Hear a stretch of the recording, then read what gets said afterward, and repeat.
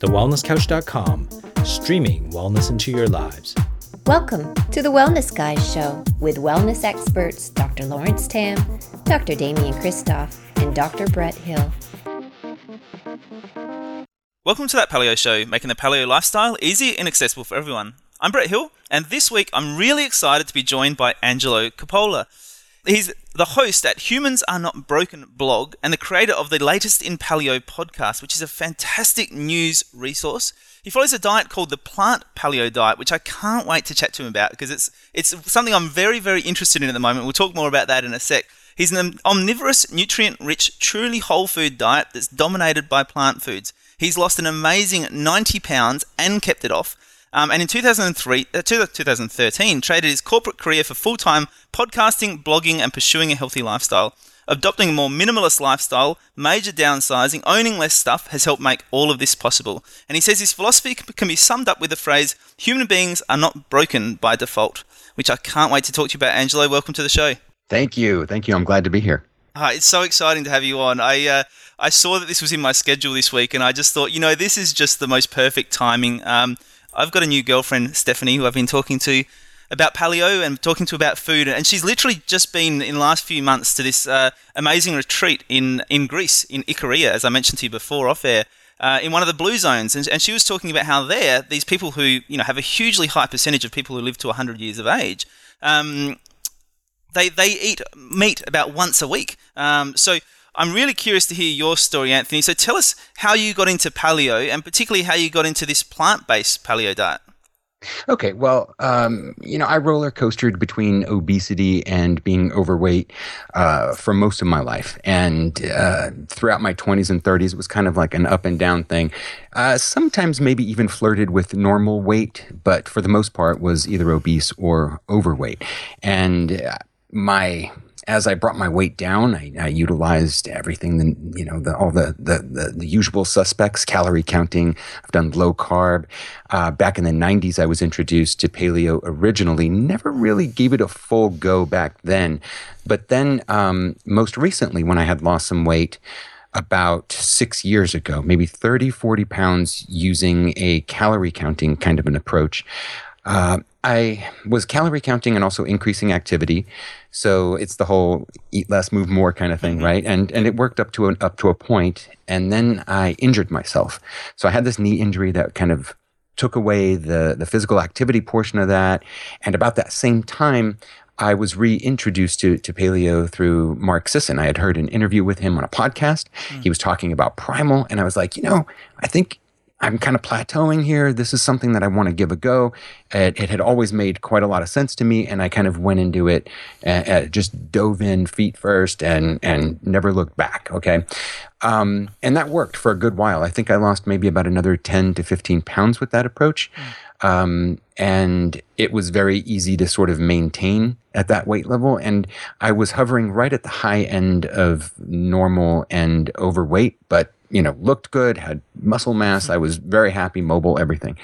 But as time went on, and I don't know if you recall, back in 2012 or so, there were a lot of debates in the paleo community about increasing maybe the level of starch and whether or not potatoes and white rice were safe starches. Safe starches, exactly. So as I experimented more and more with increasing my carbs, for me, I found it giving me more energy and my pants getting a little bit looser as well. And so that worked well. Dropped a little bit more weight that way. And then eventually I became very interested in the research on the microbiome. And, there's pretty much universal agreement that a high fiber diet, which acts as prebiotic for the gut flora, is beneficial to the microbiome, and it strengthens the gut wall, is good for leaky gut. It can help, change cravings, mood, all kinds of things. So I experimented with that, with making more room on my plate for plants. And when you do that, you can only eat so much. And so I kind of started cutting out all of the oils, added sugars, all that stuff, which were pretty much fairly low. I had already kind of reversed from the higher fat kind of paleo, and my added fat content was pretty low. But now I pretty much eliminated it, really increased the plant content. And again, since you can only eat so much, also reduced how much meat I was eating. And again, I was just doing this to experiment with how it made me feel and how, if I noticed anything different in the gut flora department, and, did I digest better? What would I notice? And I ended up losing an additional 20 to 30 pounds without that being my intention at all. And so I also enjoyed eating that way. I felt really good. And I realized, this is a modality that works really well for me. And I've stuck with it now for 2 years and maintained that level of leanness. I'm about 6 feet tall and about 165 pounds, maybe fluctuating between 165 and maybe flirting with 170 sometimes, but it just stays right between there. And just feel absolutely fantastic eating this way. Yeah, so just, for the Aussies who are listening in and trying to do the conversions, I was just playing around on my calculator just then, going 165 pounds. It's about 75 kilos. So, generally you can sort of divide by 2 is a rough guide, but divide by 2.2 is more accurate. But just for those people who are curious, as I am, about the numbers and going, thank you for doing that. But the photos you've got on your website are great, because I was just looking at them earlier and seeing, you've got the photo of you beforehand, you've got the photo of you when you were doing the paleo diet, and the photo of you doing the plant-based paleo diet, and in each of those progressions, there's some quite stark changes, obviously. So for people who want to check that out, that's probably worth going and having a bit of a look at too. But before we sort of delve into more about that plant-based paleo diet, I'd love to go right back to the start and talk to you a bit about, when you were doing the calorie counting and the exercise. I mean, how did that work for you? Obviously, it worked for you from the perspective of you lost, quite a bit of that weight that you wanted to lose. But what else did you notice in terms of your energy, in terms of your cravings, in terms of your mental health, all those other aspects of that? Yeah, so I think like as with most people, it's really great in the beginning, and the weight definitely comes down, but I don't believe now, nor did I really experience back then, that it would be a sustainable way to continue eating, just because there wasn't enough focus on my part, on food quality and nutrient density. And so once I got down to, I don't know, probably eating around 1,800 calories a day to continue to try and lose weight, and this is on top of some physical activity, I found myself very hungry all the time. I would... After I ate lunch, I was immediately thinking about, well, what are we going to have for dinner? And so food was constantly on my mind, and not in a good way. And so I don't think there's anything wrong with the approach. Maybe it works for some people to a larger extent than it did for me. I think for me, it kickstarted my weight loss. It got me where I really wanted to be as far as moving in the right direction. But as far as it being a long-term sustainable direction for me, that just wasn't the case. Yeah, it's a great point you make, actually, because I think, in the paleo world, probably particularly, but probably in lots of other worlds as well, we can kind of rubbish that whole, calorie in, calorie out theory and say that's bad and that's wrong and whatever. But as you said, for some people, that can really work. And as much as there can be some downsides to that, and, many of the people we've interviewed on this show have talked about taking that approach and getting sick or getting inflammatory diseases or injuries or whatever it happens to be, or mental health, just feeling bad. But obviously, there are upsides to that as well, and it probably is worthwhile acknowledging that. So what were the positives that you noticed, when you did start making those changes and losing some weight? How did that change you physically and I guess also mentally as well? Okay, well, yeah, anytime you lose, 40 pounds, I started off at about 250, and I'm sorry, I can't do these conversions in my head. So started off at about 250 pounds, lost 40, which I guess would be roughly, a little less than 20 kilos. I felt fantastic, and I think that as you burn off some of that fat that's been with you for years and years, you start getting rid of not only the extra weight, but maybe some toxins that are being carried around in there, and you start to look better, which makes you feel better, And I really don't have very much negative to say about calorie counting, and in fact, I think everyone should experience some form of calorie counting. Well, I take that back. That's too broad of a statement. But I think that it's a very good exercise for people, especially people who struggle with their weight, because one of the benefits, one of the maybe unintended consequences, a positive one, was that I became quite good at estimating calories. I finally understood that, oh, well, I thought I was eating maybe 2,500, maybe 2,700 calories a day when I was walking around at 250. But in actuality, maybe it was more like 3,500 on average. And maybe on a big day, it was 4,000 calories. And so it's quite startling to see to sort of have this evidence in front of you. When I was using an app called Lose It to track all this data. And so it really gives you a sense of how much fuel is in the food you need, how much fuel you actually require to get yourself through the day. And so, even to this day, I can kind of judge how much I'm eating just by kind of looking at it, because I did so much calorie tracking back then. It was probably a good 6 months daily. And so I feel like that was a really good exercise. I do think that it's also a really good exercise to throw away the calorie counting at some point, to throw away the tracking, because to me, the point is to understand things better at an intuitive level and then kind of transcend the tracking, if that makes sense. And, I would say the same thing about a step counter. You might think you're walking 2 or 3 miles a day because you have a job where you move around a lot. Well, carry around, your smartwatch and throw an app on there that tracks it and see what you're really doing.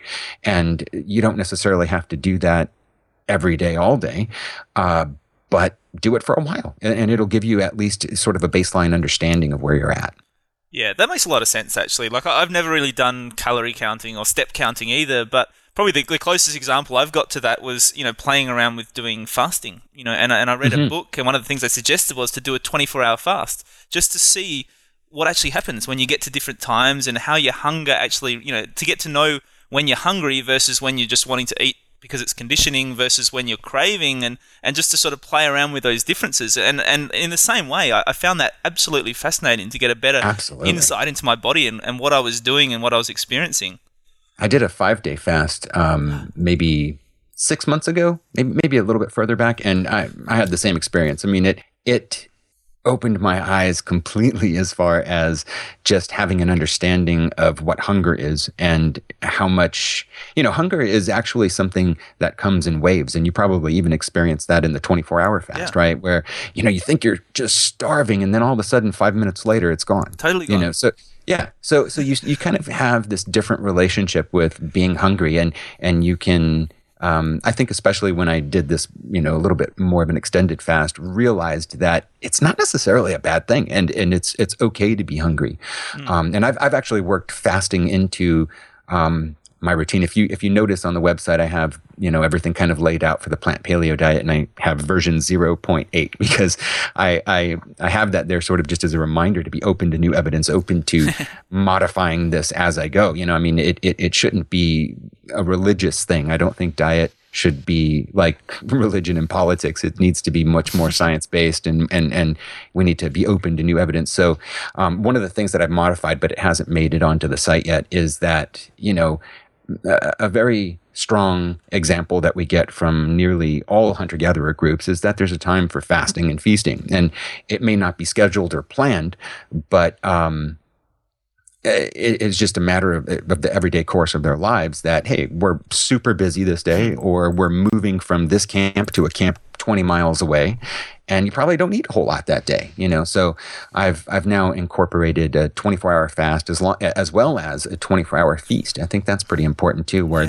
I have 0 food rules on 1 day per month, and really, no matter what I eat or how much I eat on that 1 day, let's say I did just, really go overboard and had 5,000 calories of just whatever kind of food, like right? Pizza Hut, all you can eat just from sunrise to sunset, right?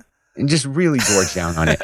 If you average that with the day of fasting, it comes out to 2,500 calorie days, right? So it doesn't really affect on the monthly scale. It's not going to affect your nutrient intake. It's not going to affect your calorie intake. It's really just more of a mental break and a celebration of living. We try to get together, have our family come, friends, and we'll just prepare a nice feast. And if there happens to be a big holiday that month, we'll just do it on the holiday, of course.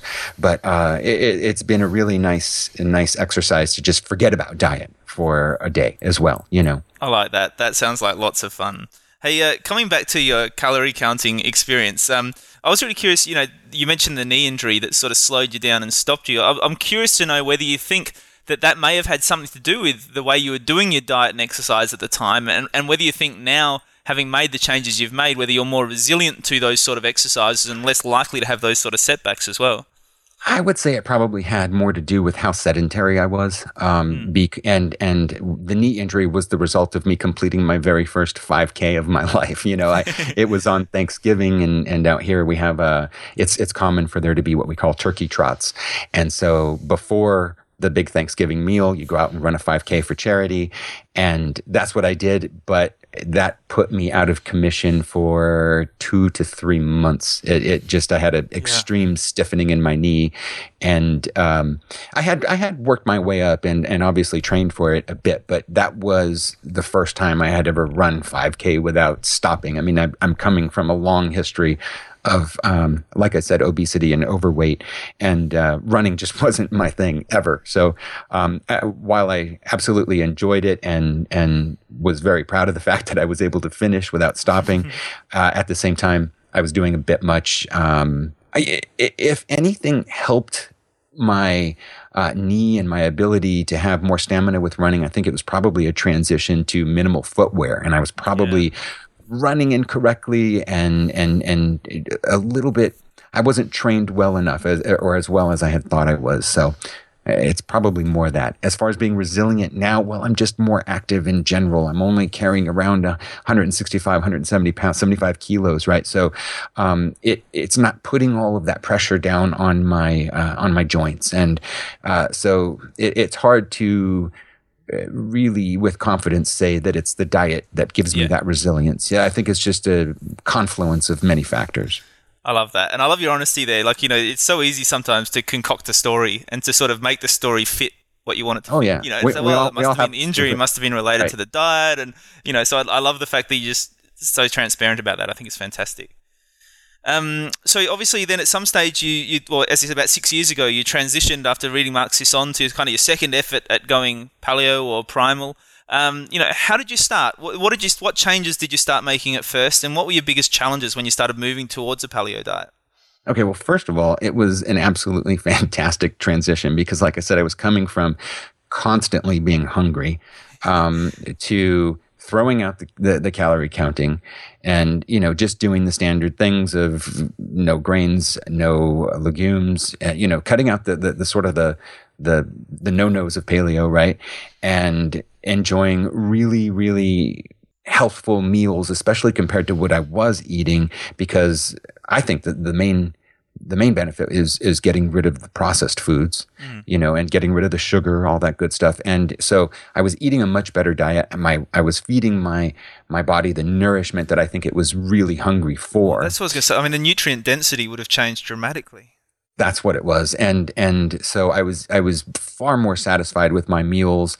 And like I said, the weight, I had sort of been at a plateau for a little while, and I actually started losing some more weight, which is not uncommon when you drop carbohydrates, right? Because you end up losing a lot of water weight and glucose and whatnot. So not uncommon, but it also continued beyond that point to where I knew it was the diet that was causing actual fat loss. I leaned out a little bit more. And it was just, I think the timing was just right for me because I didn't have too many challenges on a personal level. It just sort of maybe the typical difficulty at the family gatherings, where the junk food is still being served and that kind of a thing. But that was pretty easy to overcome. I had also started Latest in Paleo not too long after that. And so I was making a habit of diving into the research, keeping up with the community, keeping up with all the latest information. And so it just all worked out correctly for me as far as finding the correct motivation and feeding it all into a healthy, virtuous cycle of being able to stick to that. Not to mention a fair bit of accountability when you start your own paleo podcast show too, right? Yeah, definitely. I think that is a factor, and it's hard to quantify it, but I would definitely say that added some because now you put yourself out in a position where you're talking about yourself and what your own results are, and so yeah, that must have played a factor, but it's very difficult for me to say how much. It's always hard to know and to measure, isn't it? So when you were doing, I guess, the more typical paleo diet, for want of a better word, I mean, there's no real typical paleo diet, but when you were doing, that paleo diet you were doing at that time, what did that look like for you? What was like a day in the life of Angelo at that time? Okay, so I would say it was a little bit of intermittent fasting, and that kind of always came naturally to me. I've never been a big breakfast eater, so a first meal maybe around 11 o'clock, and it was on days that I worked. I remember I used to take this type of stew almost with bone broth and meat and marrow and really, really nice healthy stew, and then some vegetables and kombucha. And so it was really just the meat, a little bit of vegetables, and trying to work in a little bit of fermented foods as well. I was more primal than paleo maybe originally, so there was maybe some yogurt in there once in a while, some cheese. Since I've come to learn that I'm lactose intolerant, so I don't know if that was helping or hurting at the time, but so it kind of looked like that, and then very little snacking. I was also one of those people who experienced little hunger on this type of a diet, and then, which was again a great relief compared to where I was before. And then a dinner that was more like instead of a stew, it was more a nice healthy piece of meat, again with a little bit of vegetable, maybe a salad as well. And that was about it. And judging by the photos from 2013, a killer paleo beard as well. Oh, yeah. As you go paleo, the facial hair starts to come in. Got to have the whole package, right? It looks fantastic. I love it. If I'm going to eat like beard. A caveman, I'm going to look like one, damn it. Fantastic. So obviously you've made those changes. You'd lost, as you said, some more weight. You were feeling pretty good about it. So what was the motivation for you to sort of start thinking maybe there's a little bit more? Was it the gut health stuff, or were there other issues that you just thought, that were just nagging at you? You thought you might be able to go one step further? Yeah, I think we pretty much covered it with it being the safe starch debate, where I experimented with that a bit, had some good experience as far as increased energy, looser jeans, and then the gut health stuff. I experimented with just a really big increase in whole food fiber, not supplementing it, but getting it from whole foods. So during that experiment, it, like I said, had worked so well, and I never expected to lean down the way that I did and to feel as well as I did doing it, that I realized that there probably was something to it. And now I've always been somewhat open-minded as well as far as diet goes. Like I said, I don't think that this needs to be like a paleo team versus vegan team, and we kind of get into all kind of arguments and whatnot. So I had always kept up with what the people on sort of the other side, I guess, lack of a better phrase, were doing, and I knew that there was excellent results coming from the high fiber type diets. The Mediterranean diet does consistently well in research. As far as on the more plant-based side, you have, McDougall's work, Furman's work, Esselstyn, who has published some really remarkable papers with reversing heart disease. Heart disease runs in my family. So I was never really opposed to the idea of eating more plants. And as I started to kind of think about, I'm eating quite a bit of oil in my diet, fat in my diet. And there's no real getting around it, but oil is a processed food. It's taking, let's say, an olive, and you are removing everything from that olive except the lipids. It's a highly refined and isolated macronutrient, and so a single tablespoon of oil, regardless of what it is, has 120 calories. So if one is eating, do some quick math, 4 tablespoons, what is that? 480 calories from oil. And let's say you're on a 2,000 calorie a day diet. Well, 25% of your diet is a highly refined processed food. And that's not controversial. That's not really debatable. And so that kind of maybe made me think a little bit about doing all of this added stuff, and I've always had an inclination toward focusing on whole foods anyway. So that I guess kind of started that whole journey. And I was, like I said, aware of the different information out there. And as I implemented adding more foods, I don't know that I actually followed or mimicked any other diet. I wasn't maybe well versed enough to know exactly what the other people were prescribing. I know McDougall is very heavy. I interviewed him recently. He's very pro starch, and I was more, when I started this, concentrating on vegetables versus the tubers and legumes and whatnot, but since have added those as well, and grains, and maybe we can talk about why in a little bit.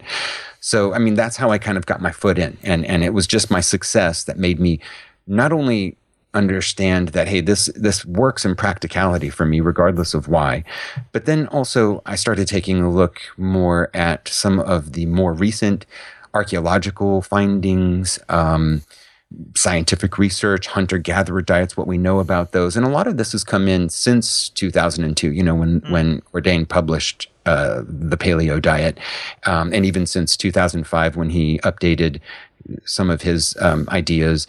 And so I started to really, and I still believe that that this paleo approach that I follow is actually something that is consistent with the Paleolithic era. Yeah, it's a fascinating debate, isn't it? I mean, I've certainly, I know there's been some articles I've read talking about, what they felt were the percentages of, meat versus vegetables in paleo diets, and some I know there's at least one that sticks in my head. I remember reading that certainly suggested that it was a really high proportion of meat making up some of those traditional diets. But I guess it depends where in the world you were as well. I mean, we've spoken before about, there's at least one Papua New Guinean tribe who are 80% tubers, essentially sweet potato. And so, there was such a variety within that around the world as well. Yeah, if you look at modern hunter-gatherer diets right now, they range from 90% animal-based to 10% plant, to all the way the other extreme, where some are eating 90% plant and 10% animal. And if you look at specific groups like the Tarahumara in Mexico or the Catawbans in the Pacific Islands, right, they're eating 70% carbohydrate, and then they range 10 to 20% fat, 10 to 20% protein. So you do see this wide range. Now, so it's safe to say that, like, everyone listening to the show is familiar with Loren Cordain's The Paleo Diet. I know you've had him on the show, so just a couple of weeks ago, so I hope so. Okay, perfect. So, I've actually come to believe that Cordain's diet really ought to be considered the standard paleo diet. And I think it is important to standardize it simply so that it's defined, it can be better studied. It's frustrating when studies do come out, and I'm constantly looking at any study about paleo, but then when you analyze the diets being used in those, they're sort of all over the place, right? And one study is using olive oil as the main fat. One study is, 40-50% carbohydrate. And so it really, I think, is an important thing to standardize it so that we can study it, okay? But then there's many variants of the paleo diet, just as I believe there were, and it's not controversial, just as most people understand that during the Paleolithic era, the diets were dependent upon environment. So today we have like primal, we have low carb, high fat, we have autoimmune protocols. Going back to the 90s, you had the Paleolithic prescription and Neanderthal, right? Ray Audet. So there's always been these different variants. And I'm just suggesting that there is room on that spectrum for a more plant-based paleo variant for people who want that nutrient-dense, plant-heavy, high-fiber, whole food approach. And so, do you think there's an effective way of figuring out which one of these approaches is going to work for you? I mean, do you think genetic testing is developed far enough that we might be able to figure that out? Do you think we need to look at our history, our ancestral history? Do you think we need to do, trial and error on ourselves? And if so, how do we measure that? I mean, what do you think is the best way to try and figure it out? I think it's going to probably come down to some trial and error and experimentation, because, I have thought about that, because a lot of the archaeological findings, for example, showing that there are Paleolithic tools from 30,000 years ago with grindstones and pestle grinders covered with starch, and you go back actually about the same era, 32,000, 33,000 years ago. There's a site in Italy where they found the first evidence of oat consumption, and they would take these oats and make them into porridges, and it's believed that they would also bake flatbreads. And then when I look at my own ancestry, I've done the whole 23andMe thing, and I'm 89.2% Italian. So, if the Mediterranean diet is sort of a localized kind of a thing, then maybe that explains partially why I do so well on this.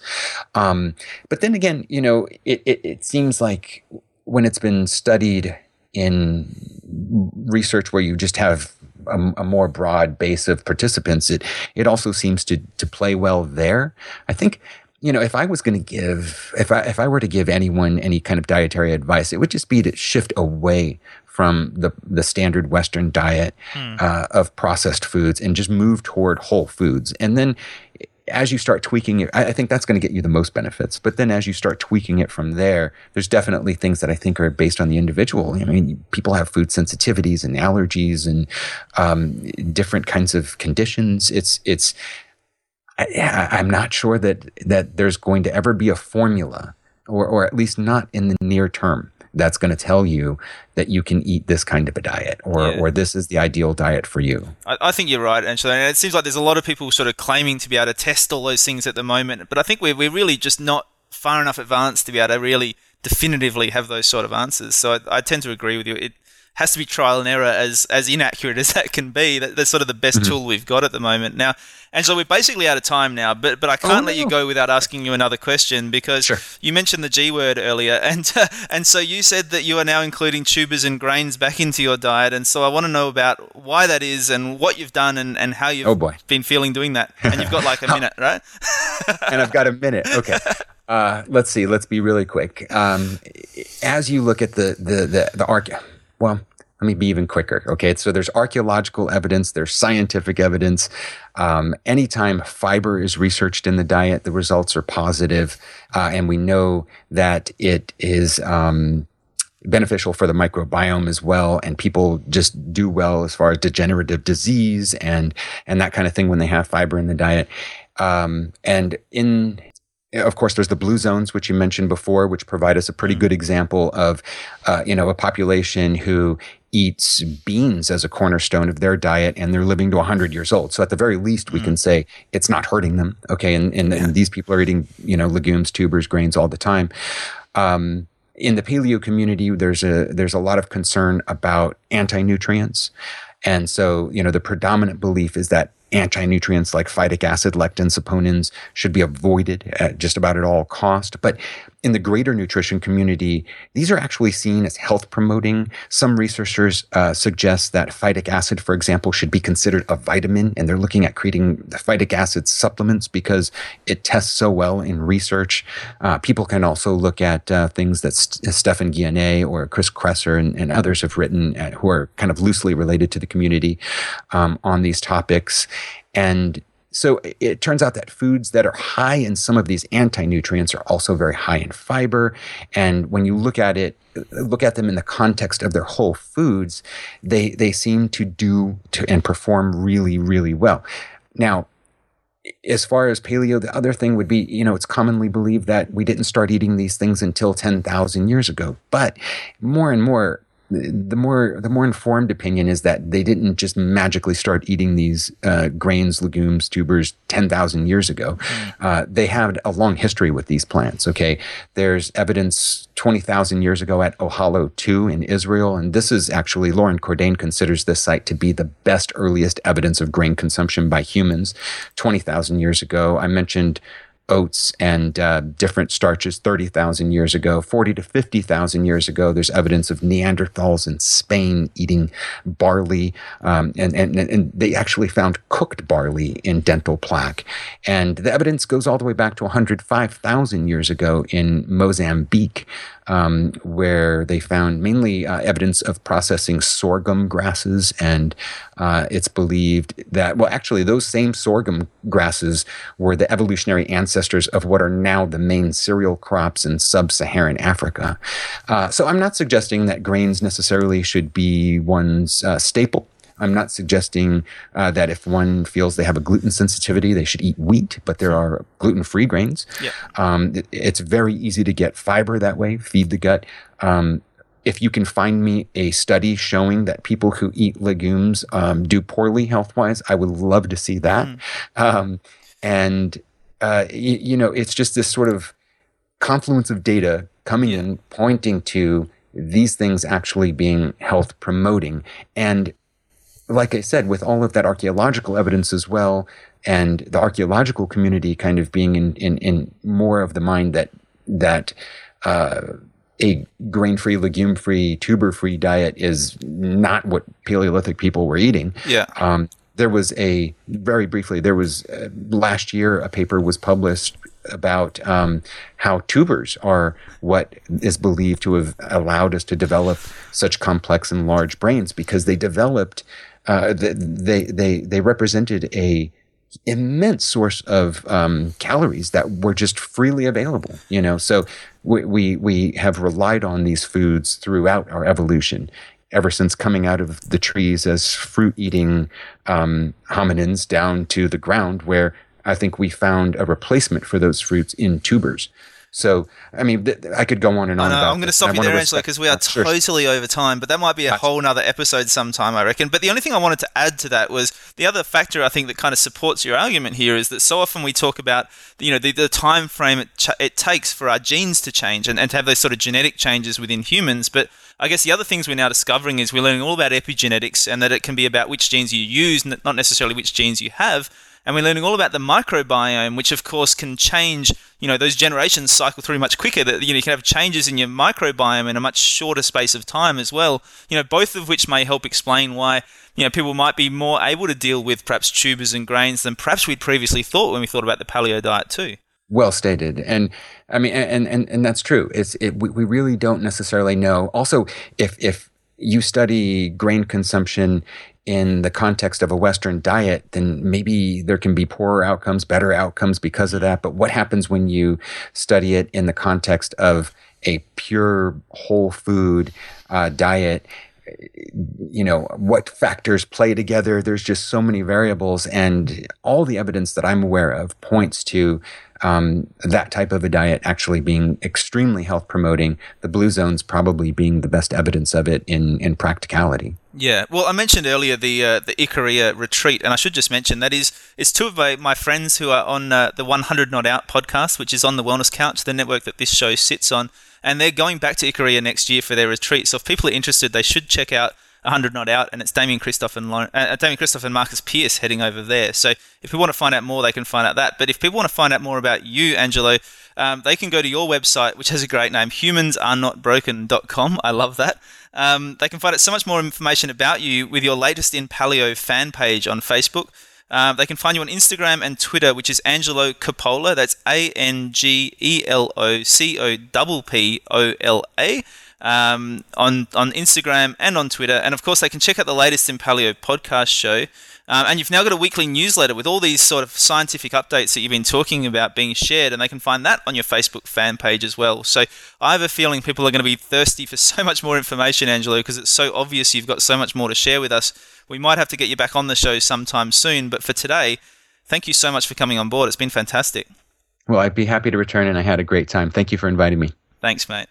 So until next week, join the conversation on Facebook, give us a 5-star rating on iTunes, join our newsletter list at thatpaleoshow.com, and let's help grow the paleo tribe worldwide. Join us next week on That Paleo Show. This has been a production of TheWellnessCouch.com. Check us out on Facebook and join in the conversation on Facebook.com/TheWellnessCouch. Subscribe to each show on iTunes and check us out on Twitter. The Wellness Couch, streaming wellness into your lives.